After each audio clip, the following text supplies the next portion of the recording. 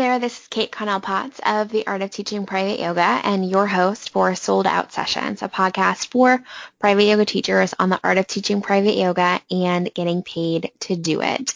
If you haven't already gotten familiar with this series of podcast episodes, make sure you start at the beginning by going to kateconnellpotts.com/features, download the worksheet accompanying that podcast episode, listen in for that 10-minute episode, and then jump back over here for part 2. We're building on what we talked about when it comes to features, and this is our segue into benefits. Benefits are the most important thing about understanding why people are motivated to work with you and why they're going to work with you long term.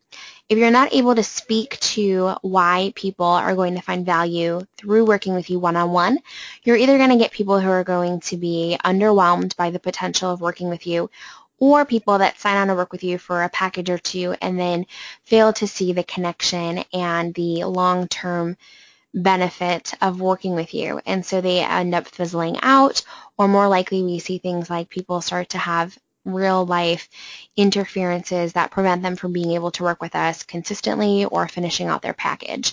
This is a question that I get a lot. How do I get people to stay with me long term? And although the first thing that I do ask people is to make sure that they're positioning their work as work that is actually long term instead of just short term solutions to acute problems, most of the time what we have failed to do is we focus so much on laying out every little piece to the features of working with us through carefully crafted pages on our website, taking people through the monotony of what all is included, feeling like if we add in bonus copies of books and extra support and audio meditations and access to more props and supplies and this and that, we're going to keep them and have them stay invested and engaged. What tends to happen is this becomes more noise. Although they are essential that we have the 3 core pieces of our features, what's more important is that we're actually delivering results to our clients. Benefits are what people buy. People do not buy features. They're not actually buying 8 private yoga lessons. What they're buying is the potential to feel really great. And that is the difference between features and benefits. Benefits will depend on what your approach is to teaching yoga and what your qualifications are as a result of your training and your experience. So they could be management of some sort of pain, some sort of condition or chronic illness, could be establishment of some sort of range of motion or some skill in particular or some type of mobility. They could be increased or decreased pain, inflammation, mobility, range of motion, any of these things. Or it could be a greater sense of insert something here. So a greater sense of clarity, of peace, of stress reduction. Depending on whatever your particular training is, you're going to be able to insert your own benefits. I want to be really careful here not to put any words in anybody's mouth. So I want you to sit down and think, what do you offer as a private yoga teacher? Can you help somebody manage something based on your training and your experience and actual results that you've yielded from your work? Can you help somebody establish something, a home practice, a personal practice that helps them fuel their role as a triathlete or a mom? Can you help them increase or decrease something? Can you help them increase their sleep each night? Can you help them decrease their back pain? Can you help them increase their mental clarity so they can show up more fully in the boardroom? Can you help decrease their tension in their hamstrings from sitting at a desk all day? And then can you help them achieve a greater sense of something, a greater sense of well-being, a greater sense of peace, of clarity, of physical or mental flexibility and awareness? What can you actually help somebody achieve that you can also measure? And then part 2, consider some of these examples. So, like we already talked about, management of stress, establishment of a prenatal yoga practice, increased flexibility of the lower body, decreased back discomfort, greater sense of relaxation, or a greater sense of understanding about how to pivot stress into channeling that into better breathing techniques and practices. When it comes to benefits, we want to get to the heart of specifically being able to speak to what we offer and then how we're able to measure that. People buy the benefit and not the feature. So you're probably asking then, why is it important to even talk about the features if all they're going to be buying is the benefits? And that is because people are going to see what features are presented as a result of working with you, and those are going to be intriguing to them.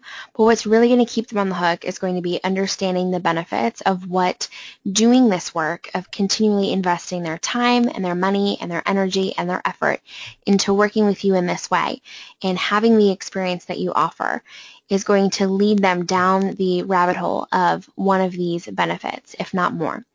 If we're not able to really closely speak to what people can have as a result of working with us, we're not able to speak to those outcomes and eventually have our past clients also speak to these outcomes, then we're going to fall short and we're not going to be able to speak to the full potential of what working with us could look like.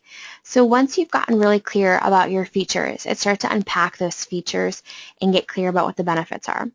I'm really excited to hear about what types of benefits you feel like your clients have had and what they can have as a result of working with you. If you're just starting out, this can feel like a tall order, so here's your homework. Actually ask some people that have taken your yoga class or have worked with you through your yoga teacher training about what types of benefits they've had as a result of your instruction. If you're building your practice, I want you to ask your particular clients what they've gotten from you, and then turn those into testimonials that you can craft and present and also be able to speak to in the form of case studies for future could-be clients, and when you have different coffee shop chats or conversations with people who may eventually lead into working with you. And if your practice is booked out, then what I want you to do is turn your stories into passive ways of educating your population.